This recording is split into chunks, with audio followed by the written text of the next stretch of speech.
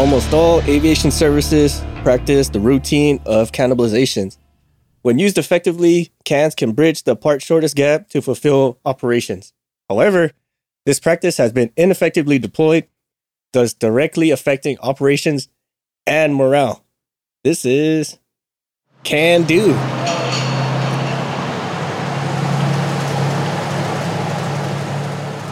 Can do.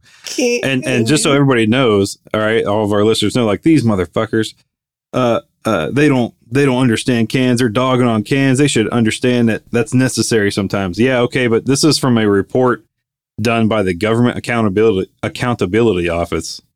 And the title of it, well, it's for military aircraft, and the title of it's Cannibalizations Adversely Affect Personnel and Maintenance. So even the government said this sucks. Say it ain't so. Adversely affect maintenance and personnel. What? Yeah, and this, so everybody knows this. We're going through a report here today. So Six found a report a couple weeks back, and we've been kind of reading through it a little bit and just laughing and shaking our heads of how true some of this information is. But this report's from 2001, yeah. May 22nd to be exact, of 2001. So 20 years ago, the same, you're gonna find out the same issues still exist today, and probably existed 20 years before that, probably back all the way back to the Wright brothers. They were probably, we're like, where the hell is that new part at? Oh yeah, we don't have a supply chain. I didn't whittle it out of wood yet.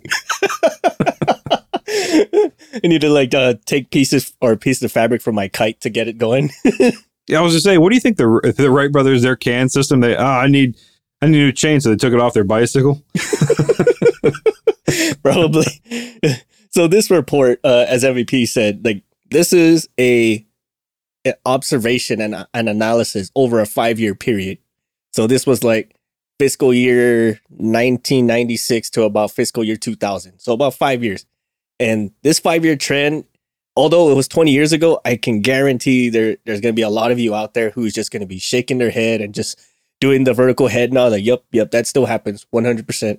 Because when it still happened when we were going through almost all of this mess, and it still happened when we were doing our inspections as quality personnel, not like 2 weeks ago.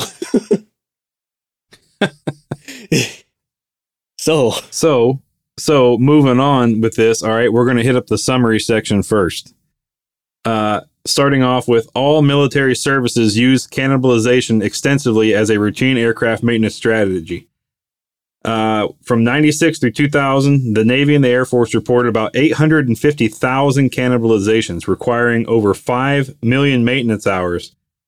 These numbers, however, do not include the Army's cannibalizations, and the Navy reportedly understates its data by as much as 50%. As much as 50%? Holy shit. 50%. Oh my God.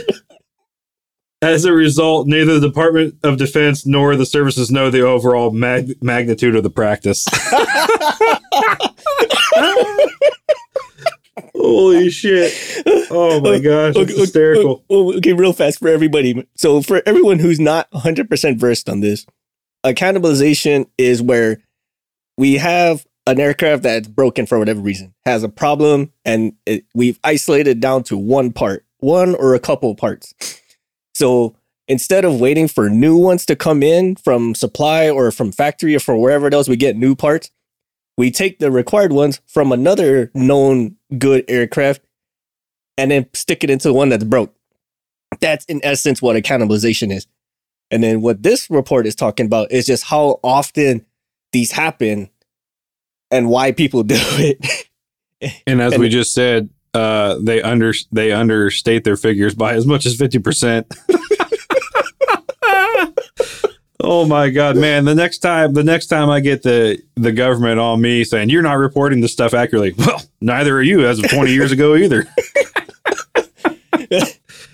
So and as Six said, from a known good aircraft, I've also have worked on programs in the past that they're trying to reuse existing parts from, even Vietnam era aircraft as a cost saving measure, right? Why, Yes. why reinvent the wheel when I got a bunch of these sitting in a factory somewhere or a warehouse somewhere? Okay, so we pull those out and we stab them in, but then things break on them. Parts break on them, and you're going, well, nobody's making these parts new, right? It's too old of a system. So your canned aircraft comes from one that's been sitting in a boneyard or even a museum. We've even gone into museums in certain instances and canned parts out of museum aircraft to make a good flyable asset in the field. So, I mean, you might have one that's been sitting in the dirt for 25, 30 years, and you're going out there ripping that part out, bench testing it, NDIing it, whatever the case is, depending on the part, and then stabbing it into a flying aircraft. So it's I'm like here just sitting here like just like looking away like yeah, I've done those before. And I'm sure other somewhere there's an FAA manual that just burst into flames. Oh shit. And then so we've addressed, that cannibalizations have severe adverse effects or adverse impacts, I would say. They increase maintenance costs because of the workload it takes to get them going. They affect morale, job retention, reenlistment in the military's case. And can you imagine that? Hey, how about you reenlist? To hell with this. I'm sick of cannon parts. I can't deal with this no more. I'm getting the hell out. Right? Give me my DD-250. I'm done. Right. And over half of the maintenance personnel who have done these cannibalizations worked at least 50 hours a week. That doesn't sound like much to most people, but considering that over that extra that extra 10 hours of your work life is just spent cannibalizing parts. Some of them even more than 50. Some goes into 70, for a whole 80 hours in a week. Hell, I know at one point in time I worked, was it 220 hours in a 2-week period? Something like that? Yeah. Yeah. Jesus. Cannon parts. And part of that was cannon parts. I'm not going to lie to you. That's craziness, man. It is. It's crazy.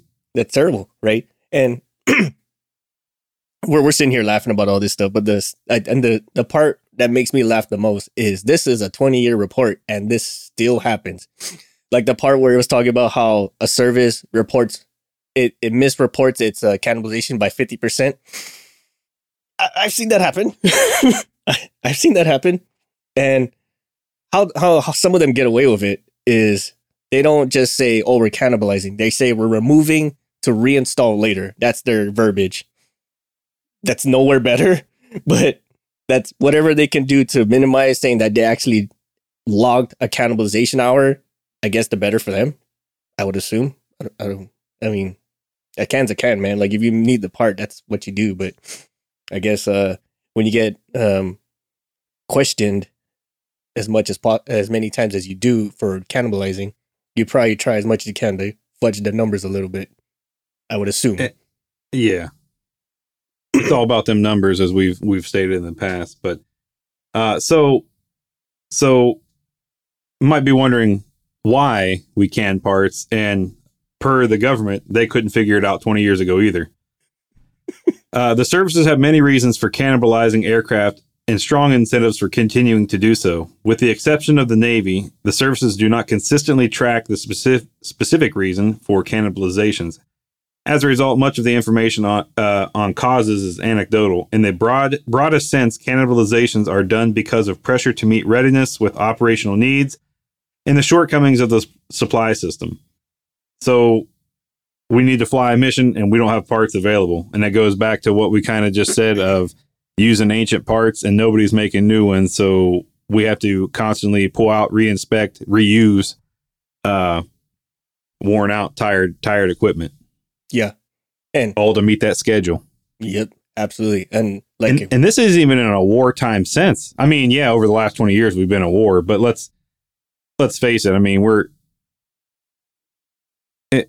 how am I saying it? We're not scrambling jets because we have the Luftwaffe coming in. You know what I mean? Yeah. Well, and also like majority of these cannibalizations that we go through, they're for training missions or for just familiarization flights. You know, like if we're actually in the zone and we're actually using this to do what it needs to do, got it. Without a question.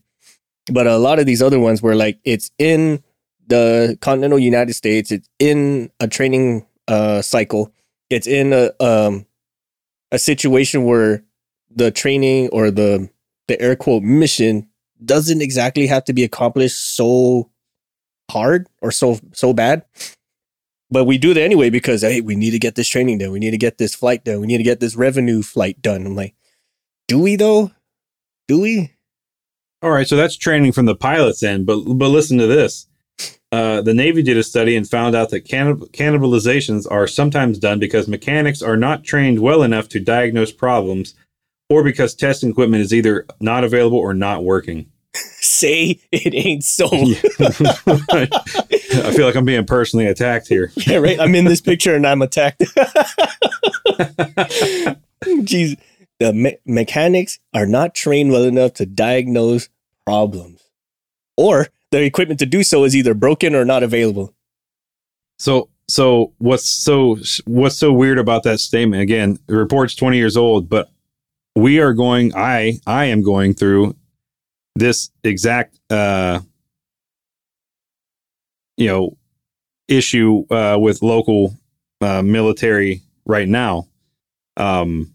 They have also brought up this, the military, right, has brought it up to the private contract saying, you guys, we don't feel you're trained well enough, but yet you don't have anybody trained to even approach the aircraft. You know what I'm saying? It's kind of funny that they're willing to point the fingers here, but right here alone, they don't have the proper training to do it either. It's so interesting. Yeah. And then you again, this goes back to the pressure of operations and getting the flights to happen, whether military or civilian, right? It has to happen. This is how we make our money. This is how we get the mission done and all this and that. So a lot of times they just see it as the fill the gap now kind of thing, right? You fill the gap, get the mission done, or get the revenue flight off the ground, and let's just move on with life. Sure. Yeah. Well, it's viewed as a short-term problem. Our short-term problem is I need to fix this jet so it can make the flight tomorrow. The long-term is I need to get a replacement part to fix the one that I took it from, or to fix the one that we put the canned part into to put the original part back into the canned aircraft. Yeah. That would be. So it said, go ahead. No, like that would be the normal cycle, right?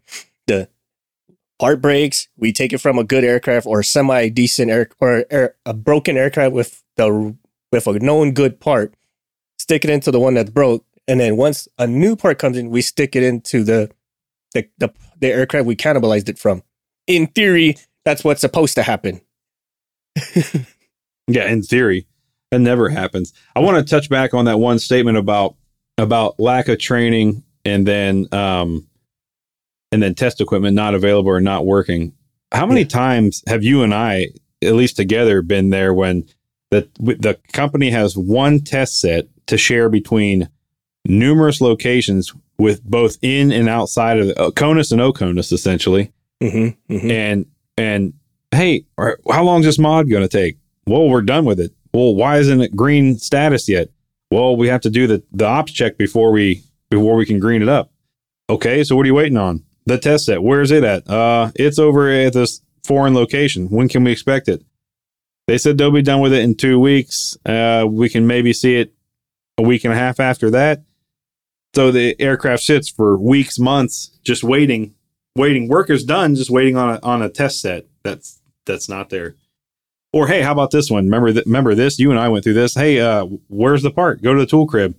Yeah, tool crib sent all of the exact same test equipment out to get recalibrated. Oh my God. Who set that up? Who set that up for all of them to be on the same damn month to go out for recalibration?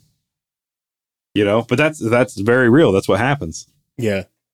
Matter of fact, I ran into this issue just last week where we were doing torques on a whole bunch of jobs, and part of the inspection is to verify the calibration of the torque equipment, right? Or the wrenches and all this other stuff. Yep. All almost, I think we used like 15 different calibrated tools, and out of the 15, 8 of them were all due on the same day.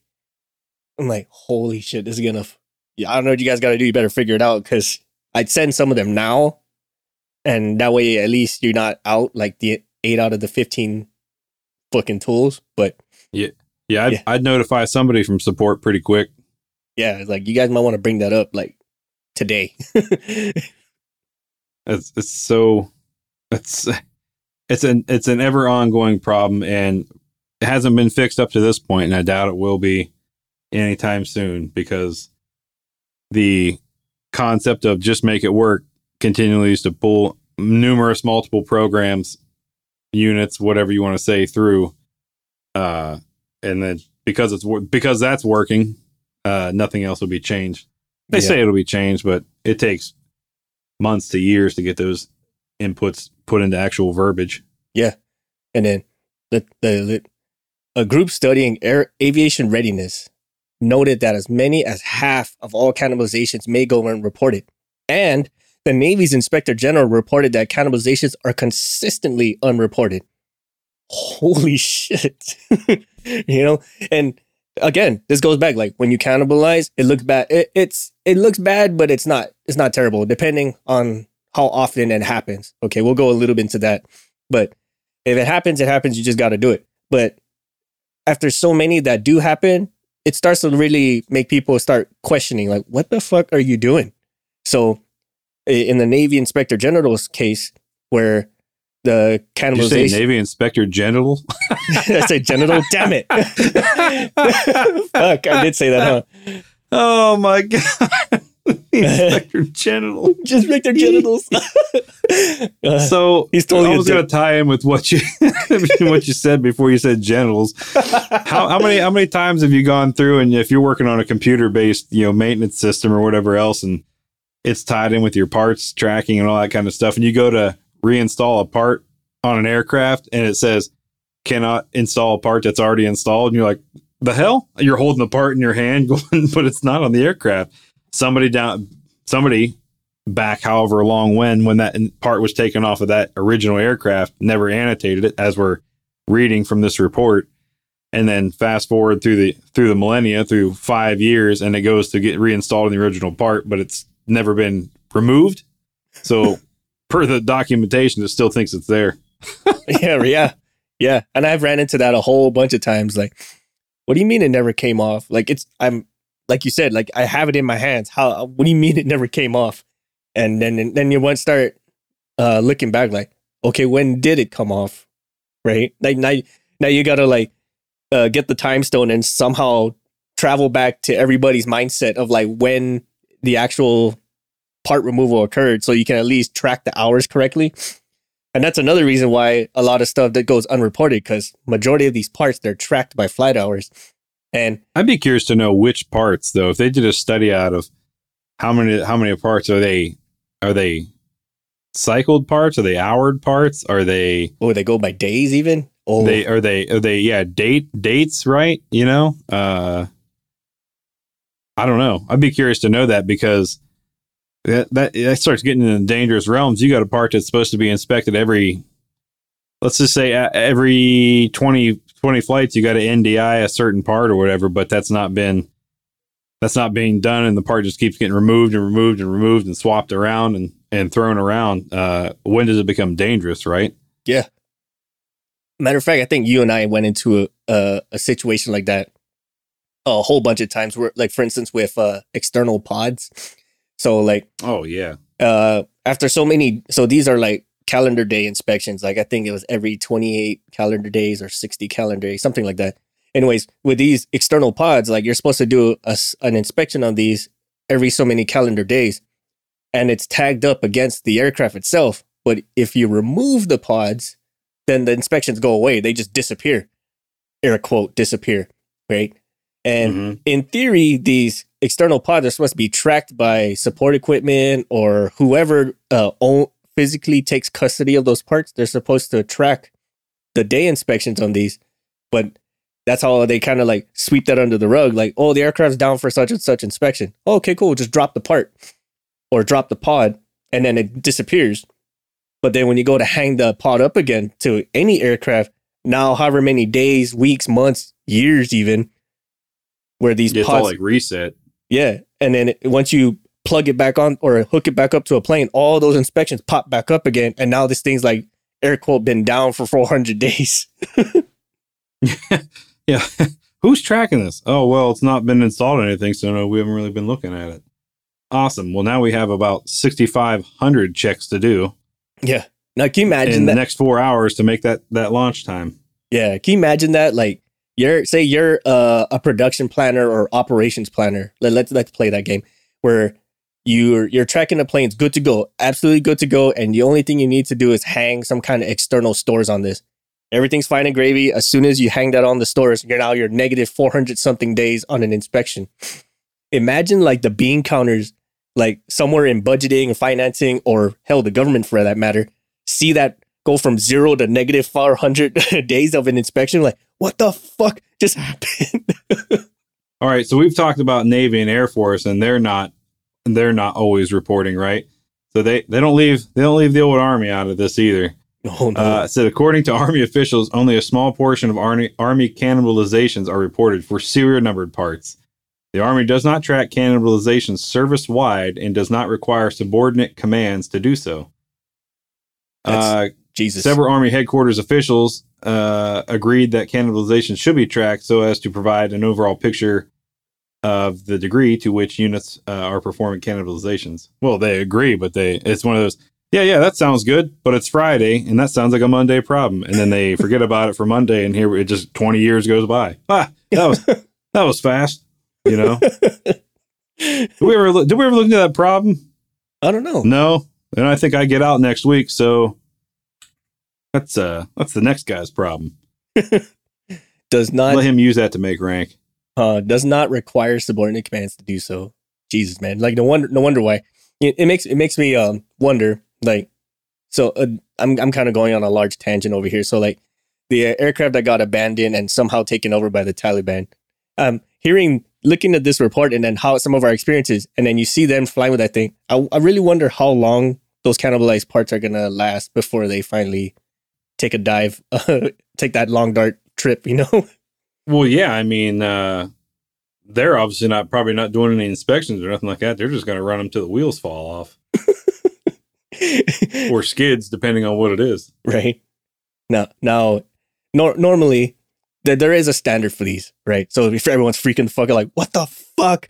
So all these cannibalizations, we mentioned it before, that there is a way to track it. There is a standard that they're supposed to adhere to. And normally it goes, for every 100 flight hours, no more than 10% of it can be cans, right? Or cannibalizations, whatever. And I mean, even if it was 100, like one can every 100 hours, that's understandable. That's average. But just based off of this study, the Navy's average cannibalization rate ranged up to 9.6%, and for a low of 8.8%. So that means for every 100 hours, you're spending between 8 to 10 hours of cannibalizing. That's a lot. That's a lot. Yeah. And then in fiscal year 2000, 4 of the 63 aircraft types that reported cannibalizations had more than twice the average. And then 2 of them had almost twice of that even. So you have 2 aircraft out of the entire fleet of 63 different types can have as much as 16 to 8 to 20% average cannibalization hours for every 100 hours of flying. Christ. Sounds like people were making shit boxes from the factory. Hoop the aircraft out in the service fleet wide. Jeebus, yeah. And then it goes to say, like, of the 31 Air Force aircraft types, 4 of them accounted for over half of the service's total. Christ. Well, all right. So some of you are probably gonna get mad because I was one of those guys. But here, we're gonna let you know right now which of you worked on ship boxes. These aircraft included 3 fighter jets: the 16 Charlie, 15 Charlie, and the 15 Echo, and the B-1 bomber. Now, I worked with a gentleman currently who was a B-1 bomber guy back in his younger days. And we had one take off at work the other day, and it probably wasn't 500 feet off the deck. And he looks and he goes, I bet that motherfucker's already code red, and then takes a long drag on a cigarette. And sure enough, it did a lap around the airfield and landed. We find out that something broke on it. Oh, fuck. Oh, dude, like this chart right here for the B-1 bomber. So like out of 100 sorties, about cannibalizations per 100 sorties, 85.4 hours were spent on cannibalizations. 85.4 out of 100 sorties. I mean, I'm stuck at math, man, but for every 100 hours and then 85 out of 100 sorties, 85 hours of it was spent on cannibalizations. Christ.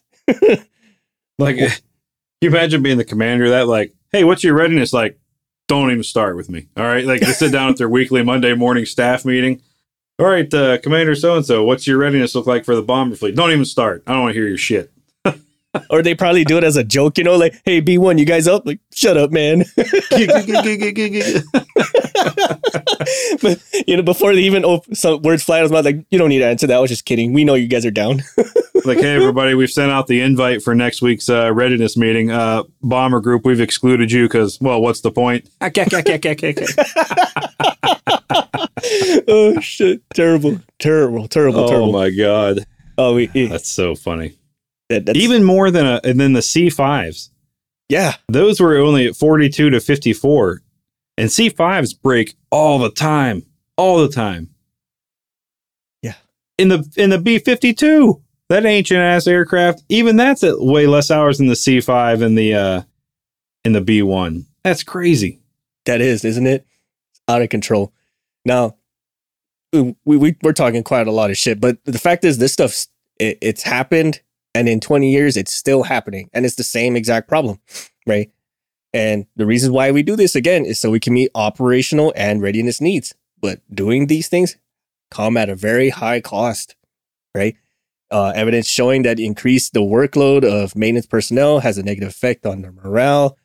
The cannibalizations themselves also take expensive aircraft out of service, sometimes for long periods of time, and they can create more unnecessary problems.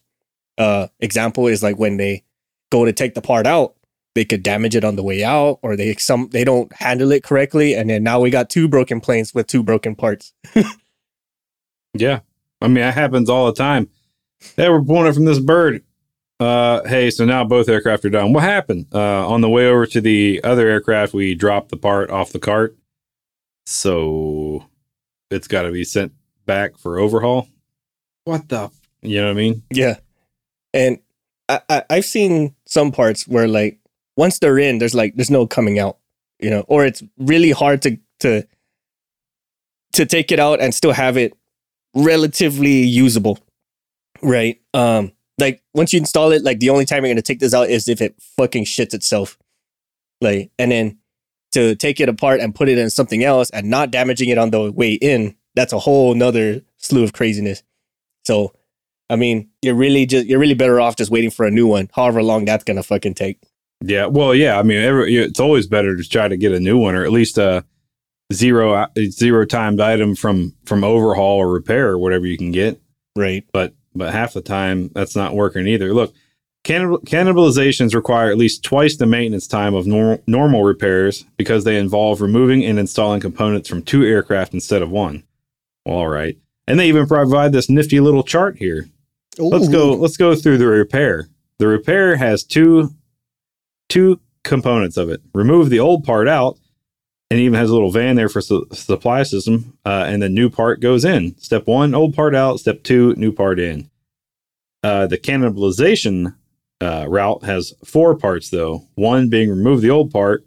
2, take the good component from the canned aircraft to the recipient aircraft, which 3 is the installation into the recipient aircraft. And then 4 is getting a new part from the supply system to the canned aircraft. But as the report, and we have already said, the supply system is broken in many cases, and those parts aren't readily available. So step 4 is they should put a calendar on there because God knows when those things are showing up. Right? Or how many times has anyone ever had this happen where by the time so they say, we cannibalize this part, because we need to make the schedule go, like 4 hours ago. And you've already uninstalled or you already removed the cannibalized part from the canned aircraft. And as soon as you take it to the new one or the recipient aircraft, the new part comes in and you're just like, well, so do I just take the new part and put it into the cannibalized aircraft? And then here's whoever the bean counter is like, no, put the new part in the recipient aircraft and put the cannibalized part back to the canned aircraft. Like, say what now? Yeah, so we already installed and ops checked all this. We're good to fly. Nope. Take that part out, put it back in the original aircraft, and then put the new part in the originally broken aircraft. Well, that's just wasting time and money. No, it makes the books look good. That's what we need to do. That part was with it. It needs to stay there. Well, I've already changed the paperwork over. It's okay. Like it's with the new mom now. You know. No, it has to go back. Okay. All right. Sounds good. Sounds like somebody somewhere, a bean counter, doesn't want to change something in their Excel spreadsheet. So they're like, no, it has to go back. Mirror. Mirror. I like this sentence, like right after the chart is this. In a 5-year period, the Navy and Air Force reported spending about 5.3 million additional maintenance hours on cannibalizations, the equivalent of more than 500 aviation maintenance personnel working full time for 5 years. Oh my God. Holy cow. Oh my God. Wow. Yeah. Imagine that, man. Like, so we've worked the equivalent of hiring and having 500 new mechanics and technicians working full time for 5 years. Christ. with the amount of reported spending just for can hours. Holy cow. Wow. That's wow. Look. It reported canned hours range from the low end of 951,000 to more than 1.1 million. That's a lot of hours, man. I mean, if you think Navy had 2.8 million hours, Air Force had 2.4 million. Jeez. Yeah. And the Army, we can't even pull data on because they don't even report it. That's because they don't report it. Yeah. We'd love to add their information in, but sadly, they don't do anything with that. Yeah. Imagine paperwork. What's that? Yak, last an Army. Oh, shit. So imagine that. Like, so we worked the equivalent of hiring 500 brand new technicians. That's really going to fuck with your morale or with your way of thinking, right? And it's crazy that even the report says that, right? Personnel must continue working until the job is done, regardless of how much time it takes. We just said that, right? Especially let's take the old part or take the canned part, put it back on the original aircraft, take the new one, put it on the recipient one, even after we've already installed the canned part in the recipient aircraft. And then let's talk about the documentation on that for a split second. Like, in most cases nowadays, the cannibalization documentation is very automatic. Like, I know for some services, it's like impossible for you to generate a cannibalization write-up unless you actually do the physical swap. But in some other places, let's say like commercial aircraft or some smaller shop aircraft, these cannibalization parts can get real fucky, and it almost doesn't track the way you want it to, and so you kind of get confusing. Like, what the fuck? What just happened? Right? So you get a lot of serial number swaps, a lot of flight hour swaps. I'm like, what the fuck is going on with this thing? Mm-hmm. Yeah. And then some of these hours, they don't match up. Like, what's a good one? Like, they did a hot section and a cold section on an engine. They're supposedly one whole section. I mean, they track as simultaneously because it's one fucking engine. But for whatever reason, like the cold section has X amount of hours, and then the hot section has fucking Z hours. Like, what the fuck? How the hell are they so different? It's the same engine. Yep, same engine, but hot sections come up a lot more frequently than your cold section. But that's just obvious nature of the beast, right? Heat's got some adverse effects on things. Mm-hmm, mm-hmm. I was also curious about the numbers. It seems from the report the Navy has consistently more hours and cans and stuff, but you think that's because of the environments to which the Navy operates in more? They're operating more in salty salty environments, which obviously salt waters, sea air, has a lot more adverse effects on components than, let's say, the Air Force operating out of Nevada or something like that. You know what I mean? Right. And I would agree to that. The environment does play a big factor, but just from the nature of the Navy, for instance, a lot of theirs are carrier based. So like they got to stop it. They got to go from 0 to 100 in 3 seconds, and they got to go from 100 to 0 in 0.5 seconds, so that amount of stress, I can only imagine just how much it wears and tears the aircraft. And yeah, landing on an actual runway versus smacking the deck of a carrier over and over. Yeah.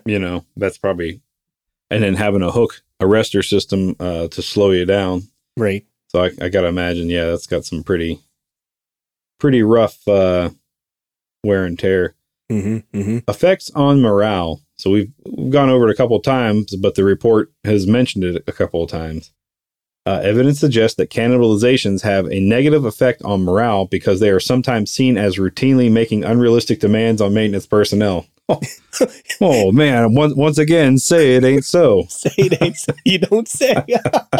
Unrealistic demands. Oh, unrealistic demands. Get out of here. What are those? What are those? Says the mechanic to flight ops. Yeah, personnel must continue working until the job is done, regardless of how much time it takes. Yeah. Had that happen a whole bunch of times where like, you get past like, hey, this flight needs to happen. And you're like, okay, cool. Like, this is going to take like 3, 4, 6 hours, depending on the type model of the aircraft. Well, we need it ready in 2. Like, excuse me? Yeah. So then you're there until the job's done. I mean, for me, in my past careers and stuff, there's been many cases where, I mean, you're out there for 48 plus hours straight. I mean, day and night working straight through just to get the thing flyable again. Yeah. I can only imagine. What's funny is that I've always brought this up, and flight ops has crew rest hours and everything else, but there's really nothing for maintainers, which wouldn't you like, well, because they're flying and it's stressful and they need to be at their best when they're flying. Like, yeah, don't you want the person who's fixing the plane that keeps it serviceable and not falling out of the sky to be the same way? Nobody wants to have that conversation, though. Right. We're not ready for that talk just yet. Right. And this kind of reminds me of like the crew rest thing you were just mentioning. Like there's this whole sleep chart that the aircrew has to abide by. And it's like law, right? And some of them, they've used that to their advantage where like, hey, we need you to stay late to fix the plane that you just flew in. It's like, oh, no, I can't do it. I got a crew rest. I got to fly again tomorrow. I'm like, say what now? Yeah. You only had a 2-hour flight though today. I don't understand. Yeah, but crew rest for tomorrow. Your flight tomorrow is only 2 hours again too. I've been working for 48 straight. Okay. Yeah. All right, I'll just suck down another monster and move on. Yeah, and then the same guys who just called the crew rest card, you see them like after you get off work that they're still at the bar fucking getting smashed drunk. Like, what the hell, dude? Like the whole like don't drink or take any kind of medications within a 12-hour period of your flight time. Fuck that, right? Yeah. But you pull that crew rest card real fast too, I bet. Dick. Oh yeah, every time they do that. Yeah. Oh, dude. So going down this article too, it's like one example of how cannibalizations may be the source of waste and frustration is a case in which a major component needed by a EA-6 Bravo aircraft to perform its mission was removed from or reinstalled on 4 different aircraft for a total of 16 times in 6 days. Holy shit. Holy shit. It's like it's the aircraft equivalent of musical chairs, man. Yeah, that's exactly what it is. Here, just the sentence right after it. Another case, a C-5 was missing 136 parts, 47 of which had been used to make another cannibalized aircraft operational. That MEL list has to be miles long, bro. Miles long. Oh my God. 136 parts. Now, I wish it would say what those parts were, but yeah. 47 was, hey, we're going to take your already questionable flying aircraft. We're going to take some redundancy components out of it and put in this other also non-flyable aircraft. We're going to both make both of you flyable-ish. Oh. Out of the 136, 47 of them had been used for another plane. Oh my God. You know what? And that was probably just to make it out of the air so they could get out of Kabul and make it to Rota, Spain, and be like, we're broke in Spain again. Again, air quotes. Fucking C5s. Christ. Oh, fuck. That was the best part about flying on a C5, though, because you knew that thing was going to break. And they're so big, they can't land at certain places. So in a couple of places in the world they're flying into when they're heading over to, like, say, Afghanistan, for example. Mm-hmm. And you always pretty much knew you were going to be heading through Spain. And you're like, ooh, I'm jumping on that C5. I'm going to have a couple of days in Spain, guaranteed. Sure enough, man. Get to Spain. Oh, we're down. Parts broke. Hang out in the hotel for however long it takes to get us parts and fix it. Right. Because it's going to probably be another C5 or some bunch of Joes on another type model aircraft to deliver this part, which I would assume 95% of the time is cannibalized from another plane too. And then install it, ops check it, and all that shit. Like, well, we had a good 2-week vacation. Can you imagine? Hey, it's like that. Is it coming in? Hey, can you guys bring us that part? Why? Well, we need it. We're broke. Man, we've been flying without that for 6 months. Oh, you have? Yes. Well then, I guess we'll spool up the engines and take off ourselves. Great. Now, again, go ahead. Sorry. Sorry. I was just thinking of that meme where it's from Meet the Millers with Jennifer Aniston and what's his face? And they're like drug smugglers driving a camper from Mexico. They made the meme out of it. It was like, oh, I'm only got $15. Wait, you got $15? I only got 10. You got 10, I got 5. And then the last one, you guys are getting paid? So I feel like with the parts. Right. Oh, we don't have all the parts. Yeah, we only have this many. We only have this many. Wait, you guys got parts? Like, I feel like that one aircraft in the back collecting dust is like, parts, please. Right. You guys are getting parts. So again, we're talking about standards now, right? Like for every 100 hours, you should only be cannibalizing this much, etc. Now, again, going back to the guidance I would assume for both the military and the civilian world, whenever an aircraft gets grounded, or cannibalized, it shouldn't remain grounded for more than 30 consecutive days. Let me tell you how much of a lie that is. Well, I would like to see what manual that's written in, other than this document. Where is that guidance directed from? Yeah, military aircraft. I can tell you, no unit that I've worked for, at least with Navy or military, has abided by that one. Yeah, it's commercial ones at that, and they're the ones who make the damn thing. And then some aircraft, between MVPs and I's experience, I've seen some that have been down for more than 300 days. I've seen an aircraft, man, at one point in time was down for 425 days. We like pretty much forgot about that aircraft. Like, holy shit, we still have this thing? Because it's just like tucked in the corner, like away, out of sight, out of mind. And one day we're just like walking by the hangar, like, holy shit, there's another plane in here. Or you get one and finally a part shows up and it's got the tail number on it, and you're like, oh my God, I forgot we had that aircraft. Right. We pushed it out behind the hangar. Right. And then this one article was talking about an aircraft that was down for 300 plus days. And the maintenance and material control officer reported that that aircraft was missing 111 parts. Yeah. Oh, over 100 Christ. Parts. That's crazy. Yeah. Like, oh my God. Like, we have multi-million-dollar assets they're just giant paperweights, super expensive paperweights is what they are. Just collecting dust. Now, when this happens, like when an aircraft is down for more than 30 days, people start asking questions, right? Now, for the military, they have their own accountability office. If this was civilian, you guys would be getting fired left and right. Like, why the fuck is this plane collecting dust for more than 30 days, right? Oh, yeah, big time. Because, I mean, let's face it, both civilian and military, I mean, it's not making money if it's sitting on the ground, right? Mm-hmm. It's just how it is with aircraft. Yeah. And I've seen somewhere like whole units or even commercial airliners would have like as much as 20 of their 29 aircraft down for parts or maintenance. And 6 of them were all cannibalized aircraft just to piecemeal them together enough just to have them flying. Not flying great, but they're just flyable, air quote flyable. Yeah, flyable enough to require that one-time ferry permit to get it from point A to point B. Right? Oh, what's it like? Single shot it is what I've heard some of them call single it. shots. Yep. Yeah. Christ. That's so crazy. 1,000 maintenance hours. Okay, so after that aircraft had been missing 111 parts, it would take more than 1,000 maintenance hours to return the aircraft to a flying status. And another example for 4 canned F-18 aircraft were missing so many parts that they were referred to as wind chimes. I'm going to start using that. We got a bunch of wind chimes in the hangar. Wind chime. Instead of hangar queens or whatever, it's just going to be wind chimes from now on. Yeah, I've heard hangar queens a lot. Hangar queens, the can pig or the can bitch, but now wind chimes. Definitely got to do that one now. Wind chimes. Wind chimes. That's so funny. That's from all the air like blowing through it and it's making those whistling noises. That's what it means. Clanging shit around, slapping open panels and flight control surfaces.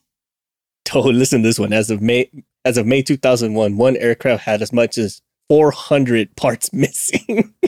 Do you even have an aircraft at that point? Yeah.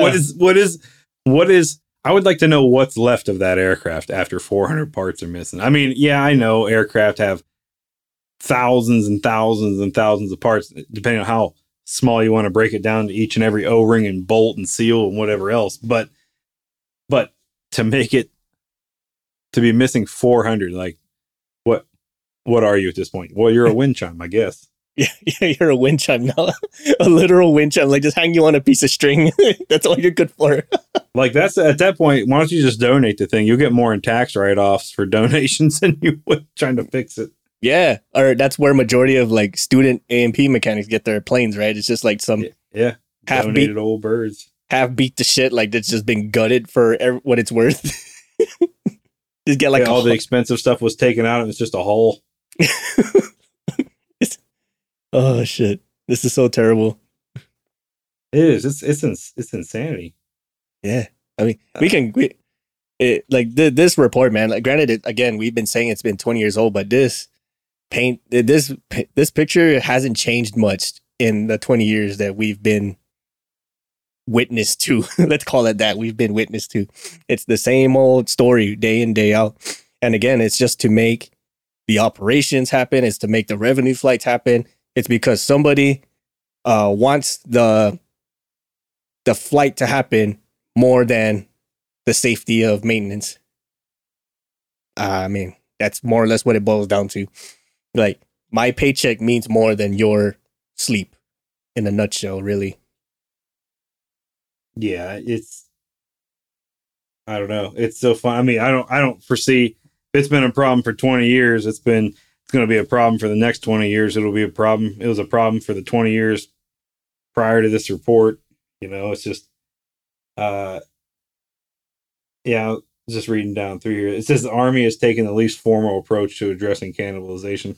They're just like, fuck it. Just pull the parts or should I write that down somewhere? I don't know. Get a grease pen and write it on the outside of the aircraft. Just somebody tape a piece of paper there and says, remove this.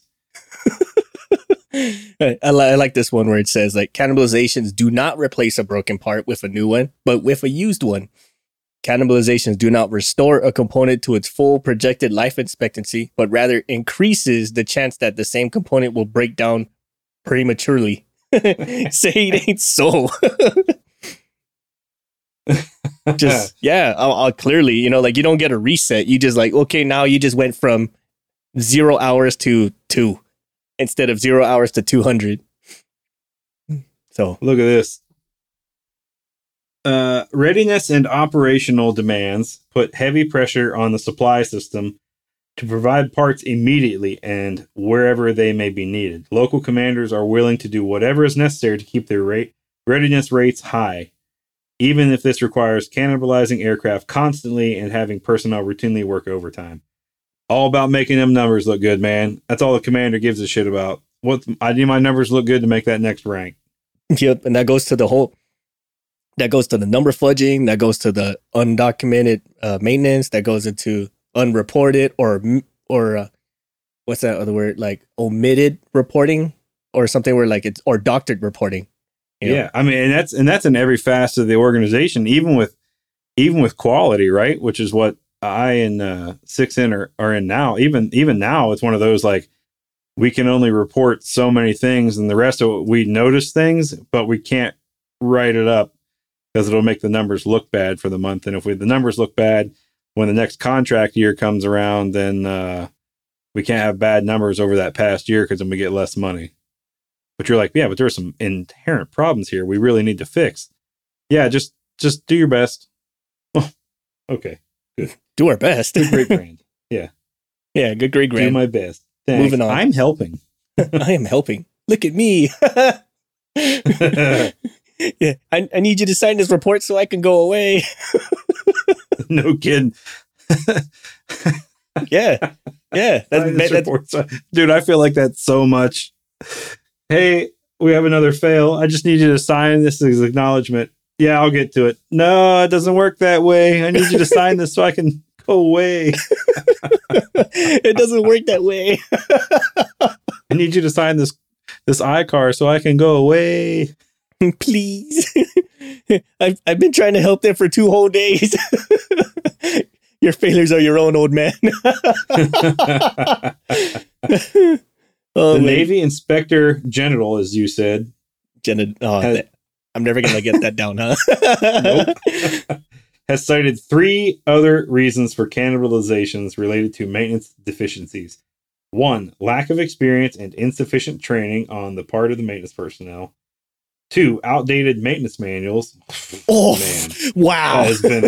That has been a real recent fight. I mean, it's not a real recent fight in our industry, but this has been a personal, real recent fight for me on the program. I mean, God. And 3, lack of testing equipment, which has also been a very recent battle of mine. Mm. Not recent to the industry, not even recent to me, but it's just something that's been hitting close to home very recently for me, just because it's been the reason for my hair loss over the past couple of weeks. Oh, here's another. Cannibalizations are sometimes done to diagnose a problem or to identify which component is not working properly. Woo! I can tell you how many. This one's not working, so we're going to go ahead and pull that one out and slap in this other one. That's back to shotgun parts. Boom! Did that fix it? Nope. Boom! How about now? Nope. We'll just keep loading and trying. Yeah. Ooh, he's trying. He's trying. Man, like this reminds me exactly of this one instance. I think we mentioned this in a previous episode where we had an aircraft that was having a bad igniter box. And the first step was like, okay, replace the igniter box. But instead of just like replacing it and calling it a good day, they decided to like do some scientific experiment where they stuck it in a fridge and then try to stick it back in the plane. Like, what the fuck? Why? Yeah. What? Why would you do that? Why are we doing? And then we find out that what's causing the igniter box problem was the ground support equipment, not the aircraft or the part itself. Gee, imagine that. And it even says right. Nobody even decided to look there. Yeah, it's even step 1 of the procedure. Ensure ground support equipment are serviceable prior to engagement with the aircraft. Say it ain't fucking so. I know. It's just like, this is it's a 20-year report, but man, it's just been touching on so many points that I'm sure many of us, and especially for 6 and myself, have been dealing with over the past. Well, we've been working together for 4 years now. Yes. And so over just in the past 4 years alone, all this has come up at some point. Yeah. And what's the real answer to break the cycle? I mean, it really comes down to 2 things. Either 1, improve the supply system, which it's already a battle in itself. And then 2, to like limit either A, the amount of cannibalizations to do, or limit the flight ops of the aircraft we're trying to use it for. That's really what we are able to do. Now, is this going to happen? Probably not. But no, and from my own perspective, what I feel the fix is in this situation, the fix is you just have to have an overabundance of parts, right? Mm-hmm. And it's just not going to happen. It's from, and again, back to the cost and the numbers. Nobody, if we have a fleet of 10 aircraft, let's say, and we're some of the stuff we're running is old, outdated Vietnam era equipment. We're not going to have 3 spares for each aircraft sitting on the shelf ready to go. It's just not going to happen. We also don't have in many of these instances, we don't have adequate back shops or overhaul facility setups that work in a timely manner that we can send parts back to, and we'll send it to them on a Monday and have it back by close of business Friday. Like, it's just not going to happen. Doesn't happen that quick. No, yeah, not at all. And again, the only other fix is to limit the amount of operations you do or the amount of revenue flights you do. And we know for sure that shit ain't gonna happen because hell no. We gotta make money, we gotta have training, and we gotta make mission happen. That's just hands down. So I guess the only foreseeable fix is to just know when to can and know when to call it quits. Yep. That's really it. Well, and the other stuff, like we're training personnel to actually know how to diagnose a problem without just say, yo, let's just shotgun parts at it. That's more common than you would think. Like we were talking about the igniter box, but there's been multiple different instances where we have no idea what the hell's going on. And the only diagnosable or the only testable fix is to try a new part from another plane and see if that works, or install the suspected bad part and then stick it on a good plane and see if it fucks up, which is fucking retarded, but it's happened. Happened, will happen, has happened, continue to happen. Yep, that's exactly it, man. There's no until there's a steady supply stream, which is, let's face it, probably not going to happen any time in our lifetime. Yeah, probably not ever. So I mean, what's the final thought here, at least from my end, is, I mean, cannibalizations happen. They're going to happen. And the whole point of it being done is to bridge a gap with the supply system. But if you're using that to circumvent or to supersede the supply system, you already fucked up. Yeah, I mean, before you ever can the part, I would hope your first step would be to go and get with supply and see if there's even one available, right? And then if there is one available, where is it located? How long is it going to take to get there? Yakety yak, all those things. Yeah. But if your first stop is, we got to bring a part. Cool, I'm just going to steal it off of here. Nah. Nope, you messed up. Yeah. You should have seen if there's any spares available first. Yeah. And then the second one would be like, how important is this flight? Like what's the backlash if this flight doesn't happen, right? Okay, we lose like $500, we lose $1,000, we lose $1 million. Okay, got it. If it's something along the lines of life or death, okay, for sure, fucking do it. But if it's one of those like, yeah, we can take the L on that one, we'll be fine. I mean, go ahead and take it, in my honest opinion.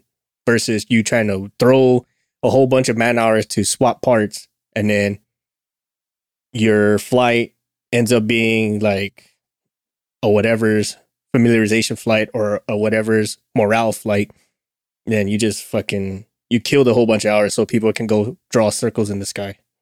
I'm sorry. It's not worth the headache, in my opinion. No, people lost time away from their family just so this young airman can go burn one lap around the flagpole. Which has happened, right? Yeah. You've had 15 people stay and work 18-hour shift to make the flight ready so the guy can and the flight lasts less than 30 minutes. So you wasted over $1 million probably worth of time, and not $1 million in time, but probably, let's just say, several $100,000 in time and parts and everything else just for a less than 30-minute flight. No, that's not the way I would do it. For all of you listening, ask your current places if there is a canned list, and if there's those numbers there you can look at and maybe and peruse through and just see what if there's any common trends, right? You might say, hey, we've had to can this part for so long or so many times. Why? Get with quality and supplier quality and say, hey, we might have an issue with the supplier. Yeah. Oh, well, maybe we didn't know that actually. Okay. And they get with the supplier and say, what happened here? Oh, we actually switched suppliers, and the new supplier is using cheaper parts to replace it. And that's why all these issues are coming up. Oh, okay. Well, then that's something we need to address. Yeah. And I use that example because that's something very real that happened with one of the programs Six and I were on about 2.5 years ago, something like that. Yeah. Yeah. Yeah. So, and if your company doesn't have those numbers, take it upon yourself and work with somebody, one of your analysts or whatever, and see if you can start creating a database like that. Show good effort on your part, and give you some valid data, and you might be able to approach, the executive realm and say, "Hey, look, we wasted last year $2.2 million in cannibalizations. Where if we would have just gone this route, we would have only spent 1.2 or something like that." Let me tell you, when it comes to these organizations and corporations, you can show them where they can save money, they're going to do it. Yeah, especially when it's in the millions. Yeah.